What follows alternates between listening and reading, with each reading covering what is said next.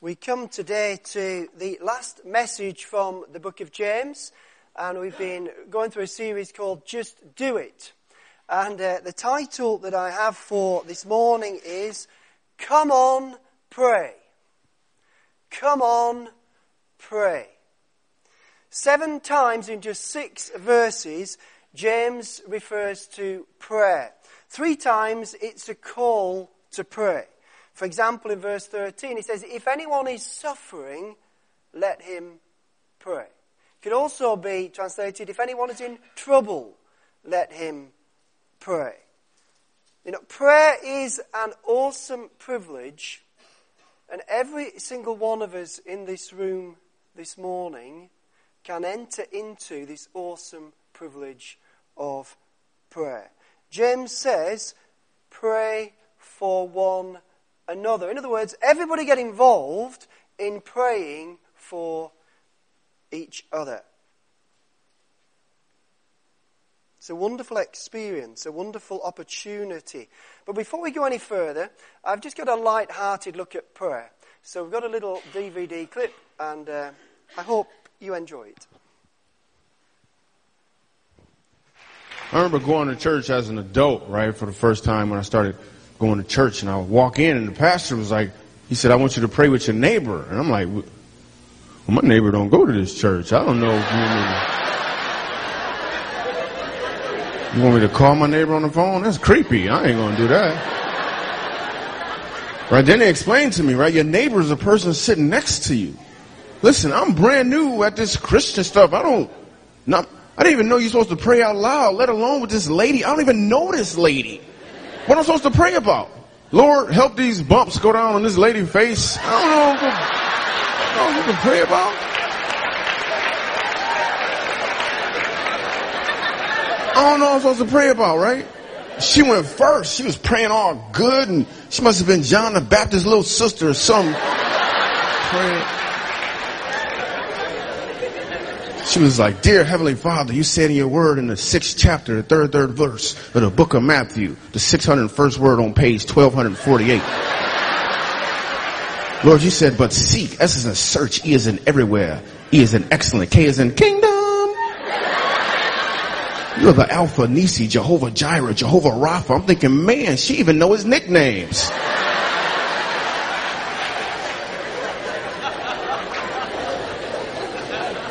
Now it's my turn to pray, right? But I don't got the spiritual vocabulary to just, but I'm not going to let her out-pray me. So I'm like, okay, God, first of all, you are good people. You know, you are good, Lord. You are good. You are good to the last drop, Lord. Because, Lord, I just got to obey my thirst, Lord. You know, because choosy moms choose Jesus. So, Lord, because... You know, as the rocket's red glare, Lord, it gave proof to the night, Lord. I believe I can fly, amen.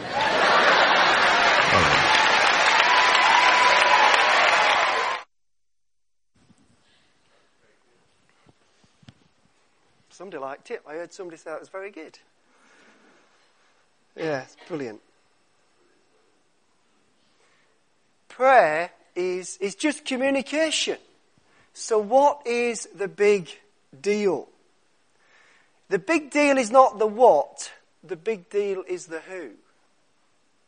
Who we are praying to. Who we are communicating with.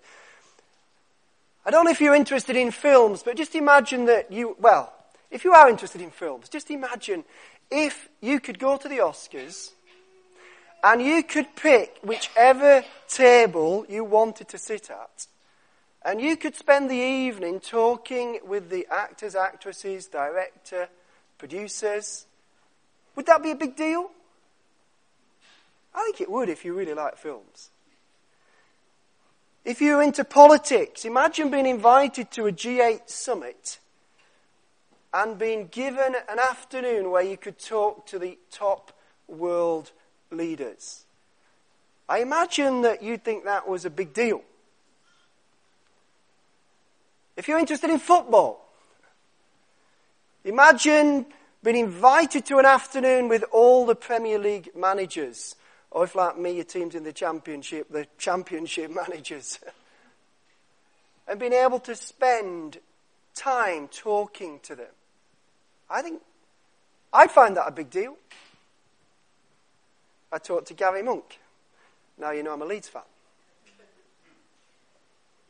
You might not be interested in any of those things, but just pause for a moment and think, out of any person in the entire world, if you could choose and spend 1 hour in one-on communication with that person, would that be a big deal? I'm getting some nods. I think it would be a really big deal. But there's an even bigger deal.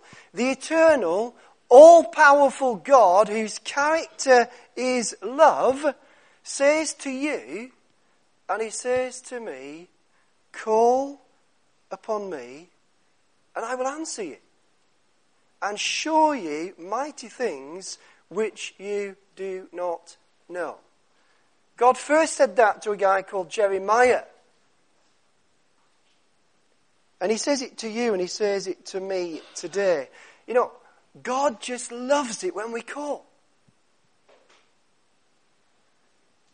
You know, it's absolutely mind-blowing that we have 24/7 access to Almighty God, who is a loving Father. The privilege of prayer is immense. And if we could just communicate with God for 1 hour in our lifetime, that would be pretty awesome, wouldn't it? But we don't just have 1 hour, we have unlimited minutes, unlimited text, unlimited data. And the signal never drops. And it's free tariff. Isn't that a wow? Wow! The privilege of prayer is just mind-blowing. No wonder James says, come on, pray. Paul in his letters to the churches did exactly the same thing. He writes to the Christians at Colossae and he says, devote yourselves to prayer. Then he writes to the Christians at Thessalonica and he says, pray continually. He writes to the Christians at Ephesus and he says, pray in the Spirit on all occasions. Jesus wants you to pray. When Jesus was on planet Earth and his followers were around him, he said, I'm going to teach you how to pray. And he said, this is how you should begin. Our Father in heaven. God as Father is a loving Father. There's some fathers on earth that are not good people. Don't put God in that category. God is a perfect, loving Father. But he's also in heaven, in the place of authority as Lord. He's not a man upstairs. He's not our best mate. He is the Lord. He is the King of Kings. But he's also our Father. The Queen is Prince Charles's mum, but she's also his sovereign. I want you to imagine the palace having a meal together, and Queen Elizabeth says to Charles, I'd like you to go to Kenya and represent me. I want you to go on a trip to Kenya. And he could have one of two thoughts. He could say, you know, you're just trying to control me. You're bossing me about, and I don't want to go to Kenya. Or he could say, I will go in the power and authority of the Queen of Britain and the head of the Commonwealth, and I will represent her. You know, when we come to God in prayer, we come as to a dad and to the Lord. And I like to look through the lens of dad first. You might prefer to look through Lord first, but I prefer to look through the lens of Dad first. A loving Father who allows me to wrestle with him in prayer. And some of you know that I have been doing that in recent months over the call to plant a church in Bristol, that wrestling with a Father. A Father lets you wrestle with him. He is patient. But as Lord, God says, John, just do it. John, just do it. Get on with it. James knew that God was Father, and if we were to turn to James chapter 1, we would see that. In verse 16 he says, "Do not be deceived, my beloved brethren. Every good gift and every perfect gift is from above and comes down from the Father of lights, with whom there is no variation or shadow of turning." So this awesome Father who is reliable, who is the same, who doesn't get hacked off with us, he is the same every day. He is consistent, he is reliable, he is loving. This awesome Father is so important. But James's whole emphasis in his letter is not to Father. James begins this letter with the emphasis on Lord. He says, verse 1, "James, a servant of God and of our Lord Jesus Christ." He is Lord. And he has set up this awesome communication system called prayer. And James in chapter 5 is stressing the fact that we need to keep the lines of communication open. We need to make sure that the barriers to that are removed. I have brought my mobile phone with me this morning. I'm sure many of you will have a mobile phone. It is a brilliant method of communication, isn't it? Not sure. People are not very sure about that. Well, it is a method of communication. But there are two barriers to this phone being effective. Two main barriers. One is a flat battery. When the battery is flat, I'm not getting anything. There's no communication going on. I need to do something about that. I get the charger and I plug it back into the power. Good to go. The other thing is poor signal. And again, I need to do something about it. And we were on holiday not too long ago, and where the holiday cottages were, there was no signal. So you'd see people stood on the road outside on the mobile phone. Why? Because they moved to where the signal was. They did something about it so that they could communicate. So what are the barriers to you and I communicating with God? James identifies three things: unbelief, sin, and unrighteousness. James says it is the prayer of faith that will save the sick person. And in chapter 1, he hammers this aspect of faith over a different request. And in chapter 1, verses 5 to 8, he says this: "If any of you lacks wisdom, let him ask of God, who gives to all liberally without reproach, and it will be given to him. But let him ask in faith, and no doubting. For he who doubts is like a wave of the sea, driven and tossed by the wind. For let not that man suppose he will receive anything from the Lord. He is a double-minded man, unstable in all his ways." Unbelief is a bit like cancer. The more it grows, the more spiritual life and vitality it drains from us.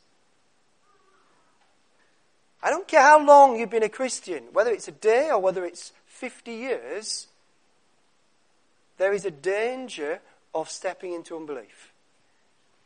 Every single one of us in this room can step into unbelief. You know, God led his people out of slavery in Egypt, and he performed all kinds of miracles, and you would think they'd never forget it. But it wasn't long before they had no faith. And because of their unbelief, they did not step into all that God had for them. There was only 2 guys who did that. Joshua and Caleb were men of faith. All the others died without entering the promised land. 40 years of not stepping into what God had for them. The writer to the Hebrews warns us. He says, you know, take notice of what happened to them and don't do the same thing. I'm just going to read that from chapter 3, verse 12. He says, see to it, brothers, that none of you has a sinful, unbelieving heart that turns away from the living God. But encourage one another daily, as long as it's called today, so that none of you may be hardened by sin's deceitfulness. Every single one of us can step into unbelief. Amy Reardon, writing about that, says this: it was the people of God who lost their faith in the desert, not a tribe of pagans. And here the writer warns Christians, the early believers and us, not to become unbelieving and turn from God. We've seen this message before. We must maintain our faith. It is not impossible for us to lose our faith. So a degree of vigilance is required. Let us not make space for sin that will harden our hearts and drive us away. Amy links the first and the second barriers, the first barrier of unbelief with the second barrier, sin. You know, when we continue to sin, for example, if we say, I know I'm lusting and I'm going to keep lusting, and I'm not going to listen to God telling me, do not lust. That is a hardening of the heart. And when we are habitually getting angry, and we are quite content to keep being angry, and God says to us, do not be angry, and we don't listen. It's a bit like putting earplugs in and saying, I don't want to hear. And when we do that, we become deaf to the voice of God. We become hardened. Closely followed from unbelief and sin is unrighteousness. In my own strength and my own self-will, I am unrighteous. And you are too. Basically, unrighteousness means not right. Not in right relationship with God and not morally right. So how do we become righteous? Paul, writing to the Corinthians, made it very, very clear. And I absolutely love this verse. It's 2 Corinthians 5:21. For our sake, he, that's God the Father, made him, Jesus Christ, to be sin, who knew no sin, so that in him we might become the righteousness of God. There was an awesome exchange that took place on the cross. Every single one of us has sinned. Now, it's not a popular word, isn't sin, in our society today. People don't want to be called sinners. But every single one of us knows that we haven't even measured up to our own standards. Every single one of us knows that we've messed up, basically, because I can't even live up to the standard that I set. And you can't live up to the standard that you've set. Now, we make excuses. And we say, well, it's your fault why I did this. But the reality is, we've all messed up. And we've all sinned. And on the cross, my sin went on to Jesus Christ. Your sin went on to Jesus Christ. And he took it. And he paid the price for it. He died in our place. He shed his blood that we might be cleansed from all the mess of the sins that we've committed and the sins that others have committed against us. Jesus took it all. And instead, he put his righteousness on us. As we put our sin on him, he puts his righteousness on us. So instead of living for self and unrighteous, we live for God and we become righteous because of Jesus Christ. So just as I plug the mobile phone in to charge it up to overcome the barrier of a flat battery, to overcome unrighteousness, sin, and unbelief, we need to plug into Jesus Christ at his cross. It is the only way. When we plug into his death and his resurrection, what they have accomplished for us, our hearts are cleansed, the sin is removed, and unbelief dissipates. Communion is something that we're going to take very, very soon.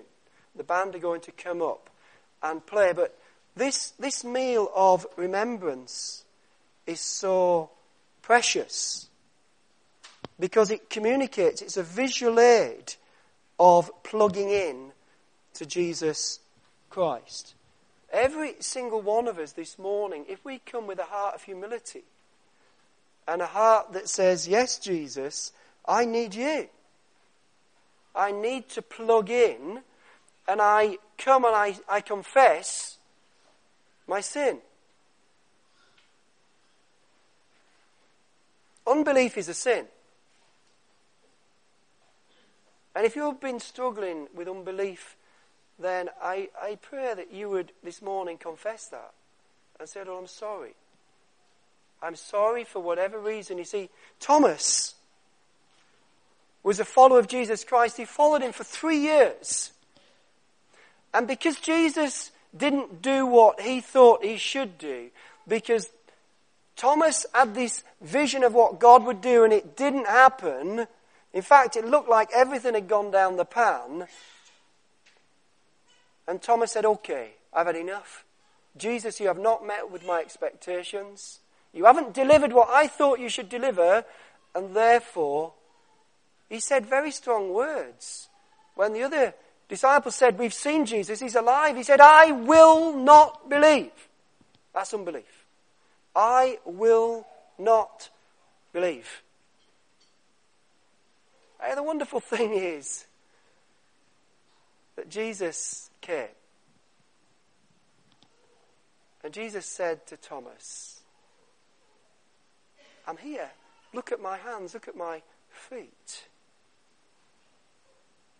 You know what Thomas's response was? My Lord and my God. Why? Because Thomas had stepped into the presence of Jesus.